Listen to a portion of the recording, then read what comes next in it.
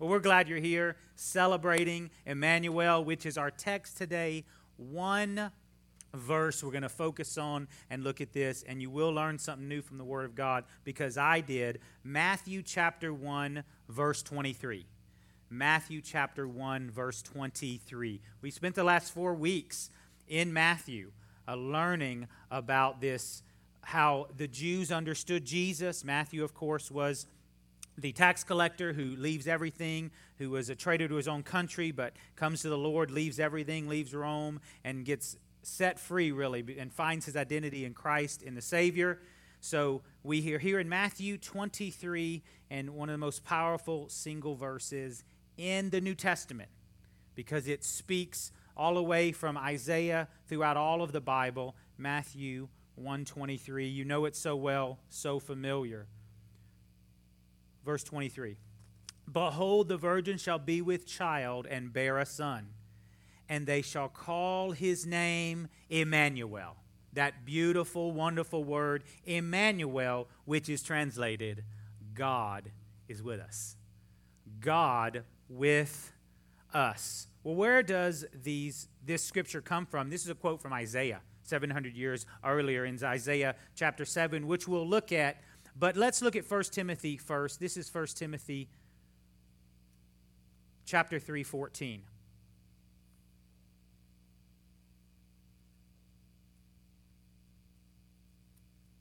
No, I got to get there.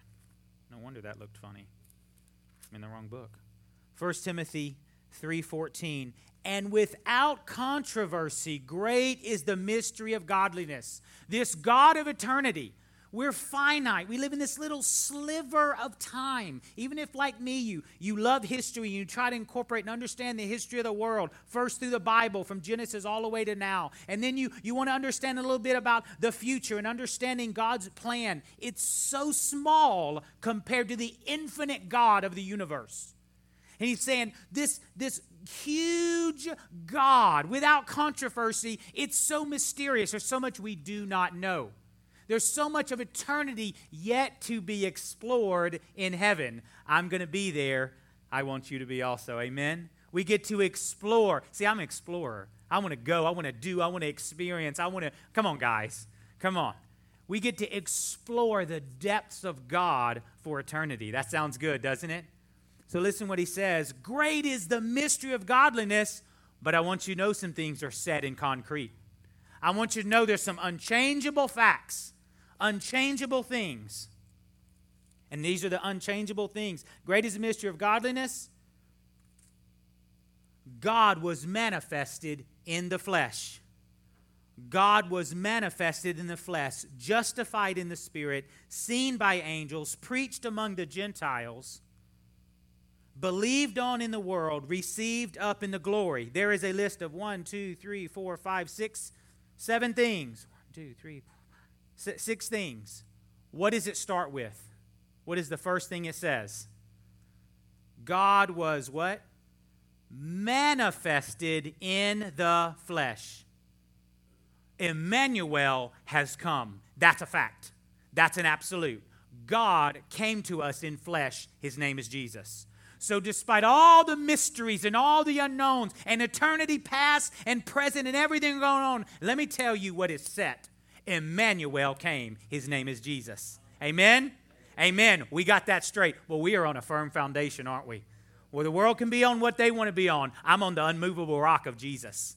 He was manifested in the flesh. So this very famous scripture, Matthew 1:23, it's a quote, right? It's a quote from Isaiah 700 years before.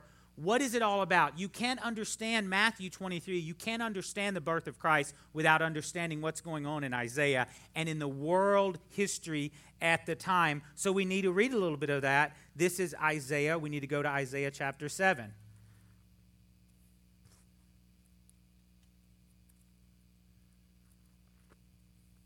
So let me set this up. What's going on is, remember, Israel's divided. We got 2 kingdoms. We've got Judah and Benjamin in the south. We got all the kingdoms of the north. And the northern kingdoms are very mixed. We've got not only some godly kings, we've got some ungodly kings, and some of the kings that are ruling in the in Israel at the time, in the northern kingdoms, they're not even Israeli anymore. They're of different tribes who've kind of taken them over. So these three kings get together and say, you know what we need to do? That old Ahaz, he's weak. I tell you what, you talk about some trade routes, some sweet property. Let's go in. He's weak right now. Let's us get together, and we're going to take over. And we're going to put a king that we can kind of rule and reign so all the people don't have a continuous civil war, and we'll take this thing over. So this is what's happening, and Ahaz is freaking out, and the word of the Lord comes to Isaiah in Isaiah 7:3, and this is what he says. Then the Lord said to Isaiah, go now to meet Ahaz, you and Shear-Jahash. This is his son. He named his son, a remnant will return. You and your son, at the end of the aqueduct from the upper pool on the highway to Fuller's Field. Wow, this is specific. You go to this place right here, exactly what I tell you to do, and say to him, okay, what am I supposed to say to him? You say, don't worry about any of these kings. You don't worry about them. I'm coming, I'll take care of them. In fact, all these kingdoms, and this is the analogy he gives, it's like a candle at the very end. It's about to go out. You don't worry at all. But Ahaz is weak. Ahaz is full of fear. And Ahaz cannot make spiritual decisions for his country. So we pick it up in verse 10. Moreover, the word of the Lord spoke again to Ahaz, saying, ask a sign for yourself from the Lord your God. Ask it either in the depth or in the height above. We've got to stop there and understand. Isaiah comes up and he says, look, God's going to take care of this if you'll trust him. God knows the intentions of all our hearts, right? He knows the intentions of our hearts. Ahab's fluttering, shaking at the knees. So God is going to extend grace to Ahab. God is going to help him in it. I'm sorry, I'm saying Ahab. Ahaz. Excuse me, wrong king. Ahaz. He's going to extend it by the mouth of Isaiah. He says, all right, this is unprecedented. He says, I want you to ask the Lord. He'll give you any sign you want to prove to you that he's God and that he'll take care of this. Any sign. In the height above, in the depth, if you want the sun to stop, ask him to make the sun stop. You want the stars to stop? That's what he says, right? In the height above or beneath, any sign you want, and he's going to show you that he's God. And Ahaz pulls I'll give a spiritual answer to fix this problem. He's not going to surrender to God. He's not going to trust God. He just sugarcoats it spiritually. Verse 12. But Ahaz said, I will not ask, nor will I test the Lord. Verse 13. Then he said, Isaiah, hear now, O house of David, is it a small thing for you to weary men, but will you weary my God also? In this sugar-coated answer, Ahaz goes, look, I can't give all this to the Lord.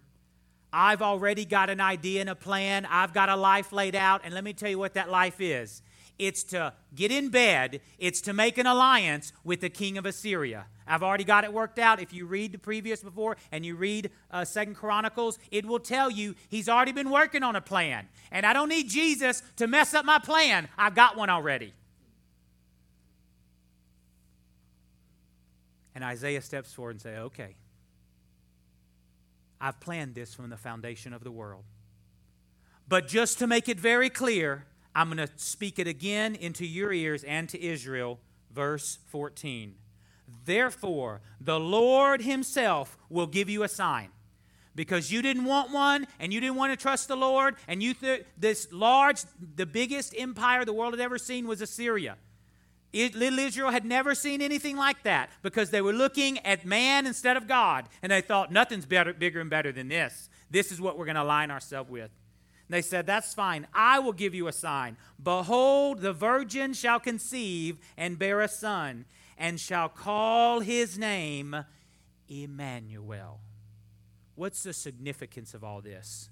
This is going to mark a line in the sand and put dates on the coming of the Messiah and the end of Israel as a kingdom, God's people will always be God's people, but an end as the kingdom like it is. This is why. God says enough. Enough of man's weaknesses, enough of man's frailties, enough of man's plans. There is no king that can do it. Even King David in his height, he got old and died. No more. No more.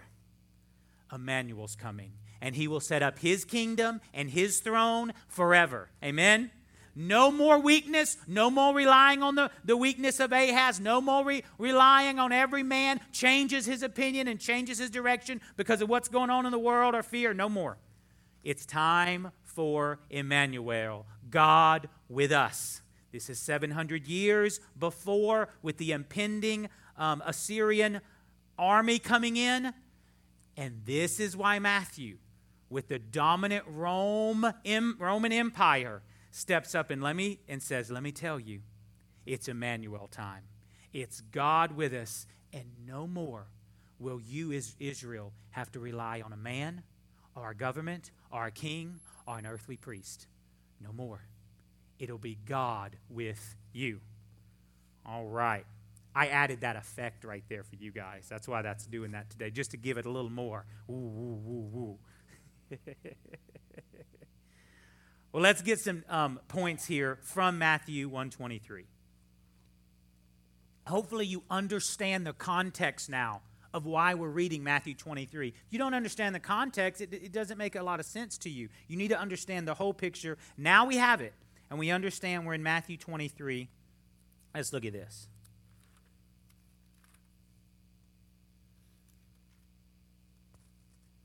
Behold, the virgin shall be with child and bear a son.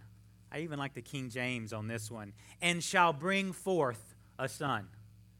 And shall bring forth, like it will be birthed. It must come to pass is the picture in the Greek there. It must happen. It surely will happen. God's planned it from the creation. It's spoken of in Genesis. It's prophesied through the entire history of the world. It must happen. No ifs, ands, or buts about it. It's totally different than anything on this planet. You ever tried to get an extended warranty?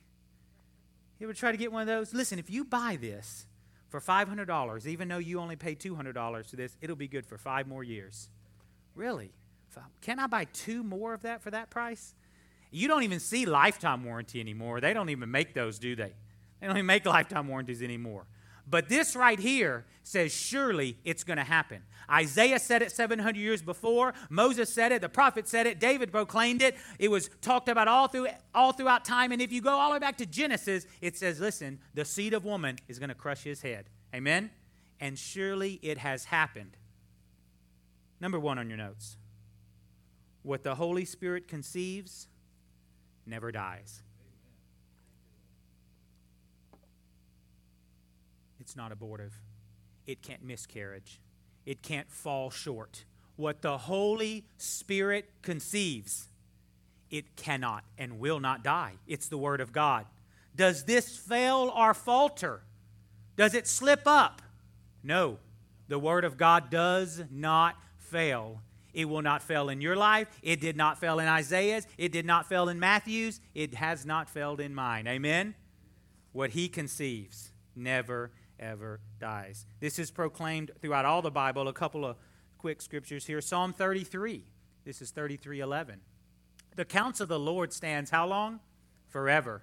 The plans of his heart to all generations. I love this scripture. Don't ever get too upset when bad things happen. Government, family, whatever. He said he was faithful in every generation. That means when I'm dead and gone and I can't watch out for my grandchildren, he'll take care of them. Amen? He's bigger than me. And I don't want my prowess or my ability or my Bible knowledge. He will put his heart in every generation. For his heart into all generations. Look at what Isaiah says in another place here. The grass withers, the flower fades, but the word of the Lord stands. Oh, yes. Oh, yes. I feel better already. Look, we're just in point 1. Ooh, this is good. This is good. I told a story several months ago, And I was thinking about the story, and I remember something about it. I didn't, so you're going to hear it again, but with a new twist. I worked in Colorado for 4 years plus before we moved here and started this church. Most of you know that. My sending church, my pastor is Pastor Mike Ware. He's from Louisiana. He's been there since he was 33, I believe he started the church. He's well into his 60s. He comes every year here. He told me a story. I had been there about a year, and he, toward the end of his senior pastorship, because he only had a few years left, he'd been doing it for 20-something years, he was traveling a lot with Larry Stockstill, doing a lot of missions, a lot of search stuff, a lot of church planting, but he was still pastoring. So it was a Ware on him. That's his last name's Ware. That's funny. I just got that. I'm sorry. I'm having this monologue with myself, apparently. All right. So he was telling me about, I ask him every few weeks, hey, where are you going now? Where are you going now? And, I'm going here. I'm just going to go and serve and do this. And he was happy to do it, right? He was encouraged. He was happy to do it. But it's hard to travel. Y'all know, if you're going to travel during the holidays, we're going to have a special prayer time for you. If you're traveling over the next few days, you just come up at the end of service. So he says, I'm going to Argentina. And he smiles like that. I'm like, all right, have you ever been there? No, I haven't. I said, well, he's way more excited about Argentina than all these other places. Something's going on. I said, what's the deal with Argentina? He said, well, let me tell you the story. He said, 31 years ago, I was 30 years old and I had given my life to Jesus. I had surrendered. I had just getting ready to start in the ministry. I was helping at Bethany a whole lot and doing things. And the Lord spoke to me. And he said, you're going to go to Argentina. 31 years, he said, of silence.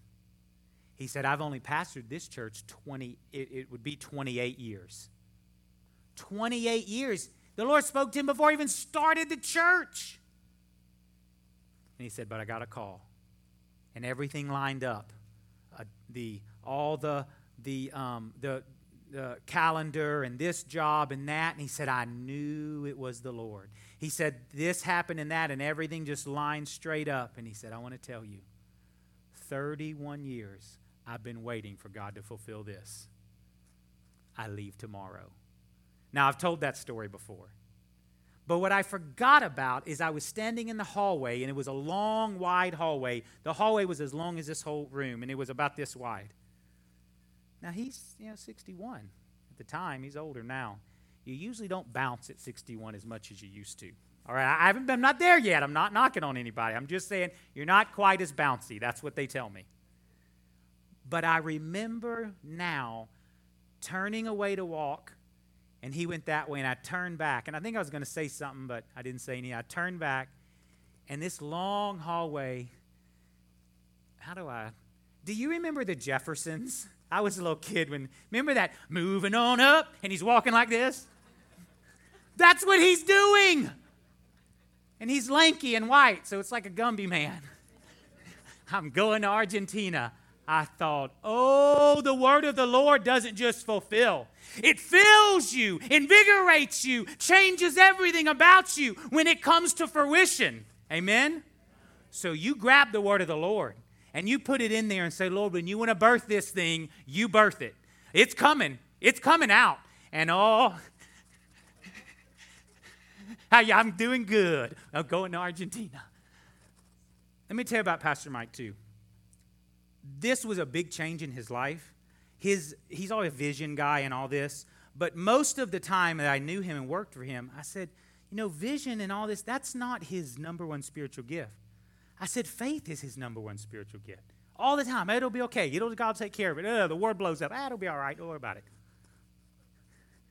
Nothing bothered him. Nothing bothered him. I'm like, get bothered about something. Come on. No. I'm going to tell you why nothing bothered him. You know why? Because when the Lord fulfills 31 years of waiting, nothing bothers you. Amen? Come on now. I'm going to tell you who wasn't bothered anymore. Matthew was not bothered anymore. Amen? You and I, God wants to bring all of us to this place of saying, the Lord had the Lord put it in there. He's going to bring this thing to fruition. There's no miscarriages. There's no death. It ain't going to happen. The Lord's done it. All right. Amen. That's all I got on that one. You're like, Pastor Stephen walked so funny in church today. That's all you're going to remember. Let's keep looking. Oh, it's going to be born. And bear a son, and they shall call his name Emmanuel. And they shall call his name. This group, it could have said Israel. It could have said I. It could have said you. It didn't. It's plural. And it's plural on purpose. Are there any words in the Bible that are mispronounced and done wrong? No. It's done for a reason. And they shall call his name Emmanuel. There's a reason that Moses said, whoever is on the Lord's side, let them come to me. There's a reason Joshua said, as for me and my house, we will serve the Lord. There's a reason David proclaimed, let us go into the tabernacle. Let us worship at his footstool. There's a reason it says they. Number 2 on your notes. Group confession is the standard of the New Testament. Look around you. Come on, look around. Oh, look at us. You know where we are right now? I see some group confession. You need to find yourself in the Word of God.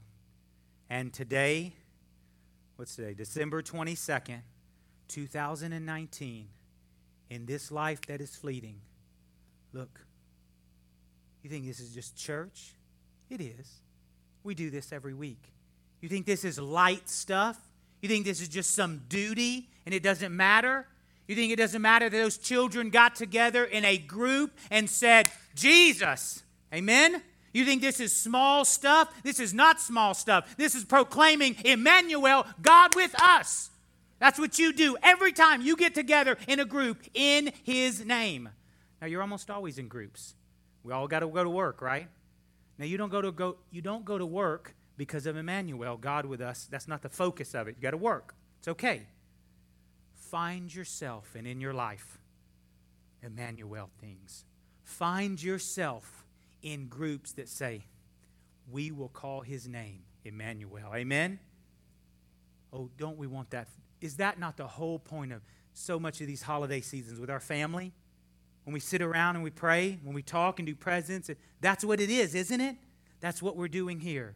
And they will call his name Emmanuel, God with us. It is the confession of the New Testament. You can't do it differently. Look what Matthew 10 says, Matthew 10, 32 and 33. Therefore, whoever confesses me before men, him I will also confess before my Father who is in heaven. But whoever denies me before men, him I will also deny before my Father who is in heaven. I will err on the side of confessing. Amen? That's fine. As a child, we were at church every time the door was open. Oh, my goodness. I can't imagine. Every time, 3 hours, 3 times a week, all the time. I am so glad I had a God-fearing person who said, I will err on the side of group confession. Amen? Call your mom and daddy today who made you go to church and say, thank you so much. Oh, thank you so much that you erred on the side of group confession. All right, let's keep looking here. One more. Verse 23 of Matthew. And they shall call his name Emmanuel, which is translated, you smile when you say this one, God with us. God with us. So, of course, always Scripture interprets Scripture. So when I read this and I thought about this, I wanted to know, okay, where is this most clearly seen in the Old Testament? We know it's been in the heart of God from the creation, from the fall. Where do we most clearly see this in the Old Testament? This God with us.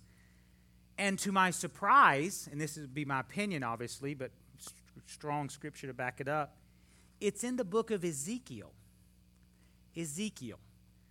Now, Ezekiel, can get muddy in your mind, all the prophets and the times and everything. So let me walk you through the life of Ezekiel, some time we have left.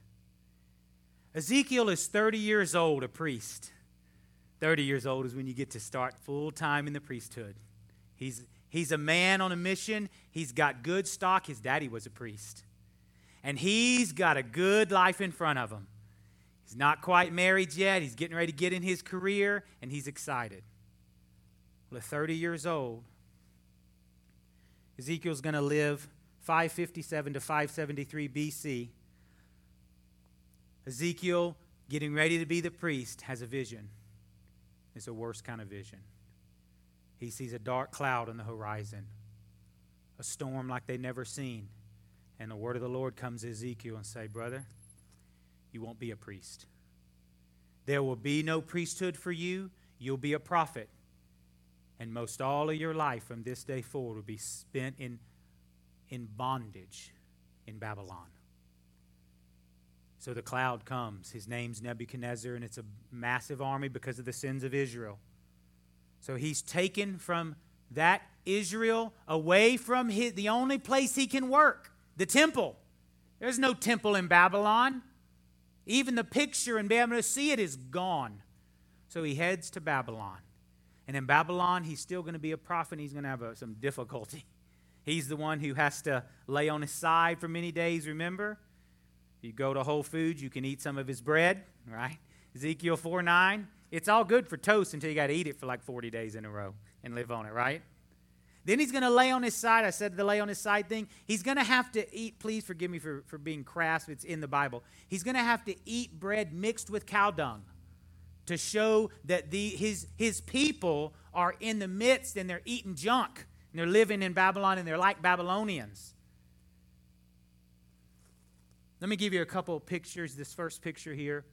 He has a vision of the Lord. And when I first thought about it, I was like, well, man, he had this amazing vision of God and sees the wheel in a wheel and the four faces and all this stuff. But I'm going to tell you, this would have scared the mess out of anyone. Imagine standing at Mount Everest, as small as you are, and looking up and realizing how small you are, right? This is what he sees. He sees this unbelievable vision. See, the next one is when he lays on his side for weeks and weeks at a time. And this is when the elders of Israel and in Babylon are, they don't want to listen to him and all these things. So what happens is he's going to obey the Lord. He's a man of God. He's going to obey the Lord. He's going to obey the Lord. He's going to have visions of the past, all the way visions, all kind of visions of the future, not only of the empires, but all the way until the return of Christ, all these visions. So he has a difficult life, though. And this is for sure the most difficult thing in his life we find in Ezekiel 24.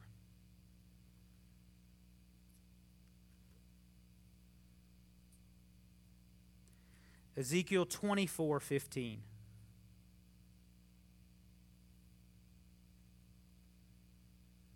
The word of the Lord came to me saying, Son of man. Remember, that's like Jesus, right? That's the Old Testament, identity of Jesus. Behold, I will take from you the desire of your eyes with one stroke. Yet you shall neither mourn nor weep, nor shall your tears run down. Sigh in silence and make no mourning for the dead. Bind your turban on your head and put your sandals on your feet. Do not cover your lips and do not eat man's bread of sorrow. So I spoke to the people in the morning, and at evening. What do those next few words say? Now you talk about trauma. Life's over. Life's changed like this. And this guy it's not like he was unknown to trauma already. He had already spent most of his life in bondage in Babylon. His whole career was changed. Everything was changed. His wife was gone. And the next morning, I did as I was commanded. The next morning, I did as I was commanded. Let's keep reading so we can understand this. And I answered them, the word of the Lord came to me saying, Speak to the house of Israel, thus says the Lord God, behold, I will profane my sanctuary, your arrogant boast, the desire of your eyes, right? Because he went in the first wave of Babylon. Israel's not destroyed yet, but it's getting ready to be. The delight of your soul and your sons and your daughters, whom you left behind, shall fall by the sword. Now everybody's listening to him. Let me explain. This is all going to come together. No one was listening, and they had great struggles listening to Ezekiel. His prophecies were true and right, but they weren't listening. And see, God loves his people, and he wants them to listen and obey his voice. This is going to get deep in your theology. If God has to take from Ezekiel the most precious thing on this planet, the Bible says the delight of his eyes, so that his voice will be heard clearly, so his people can hear and understand the word of the Lord, he will do it, and he's holy and righteous in his actions. Let me tell you why. So that you and I could understand salvation, he hung his own son on the cross. Right? Is that right?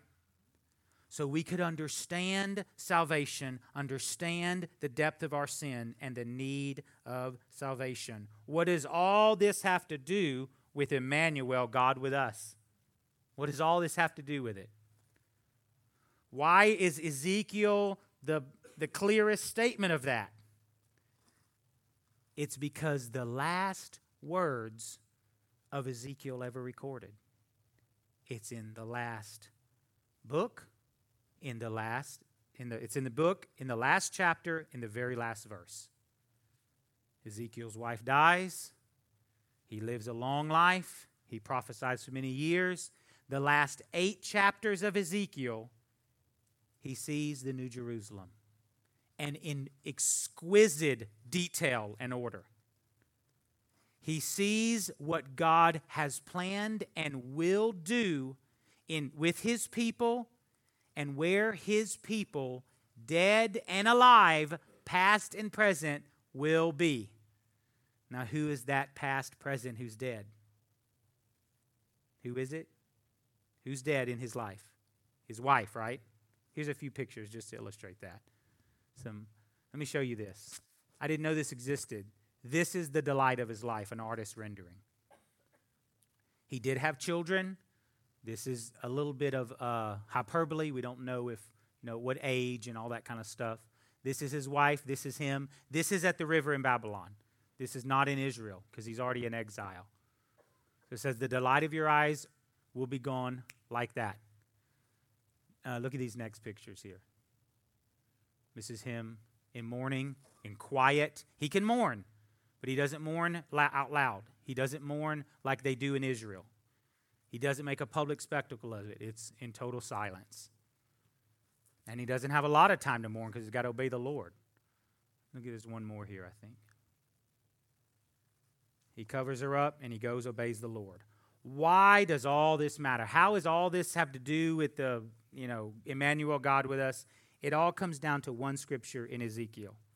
So for 8 chapters, Ezekiel is going to define like an architect all the measurements of the new city, what the New Jerusalem's going to look like, what God's people are going to have and going to be like. Now watch the last verse of Ezekiel, last chapter in Ezekiel 48. The very last words of Ezekiel. All the way around has been 18,000 cubits. Here it is. And the name of the city from that day shall be called what?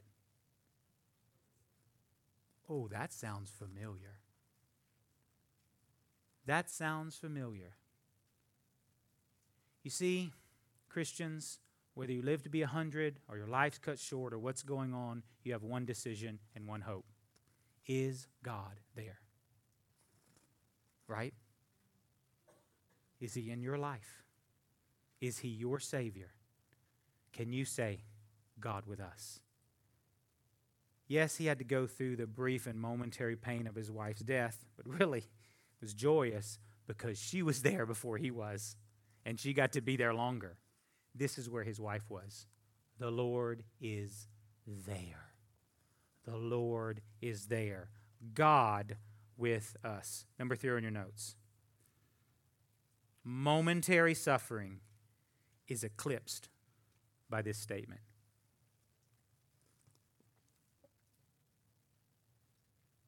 Difficulty, pain, whatever you've dealt with in your life, you all have. I have. It is eclipsed by God with us. Ezekiel's was eclipsed by God is there. That's why you don't live in your past. That's why you're free in your present. That's why you have hope in your future. Amen? Amen. You don't live in your past. You have peace and joy in your present.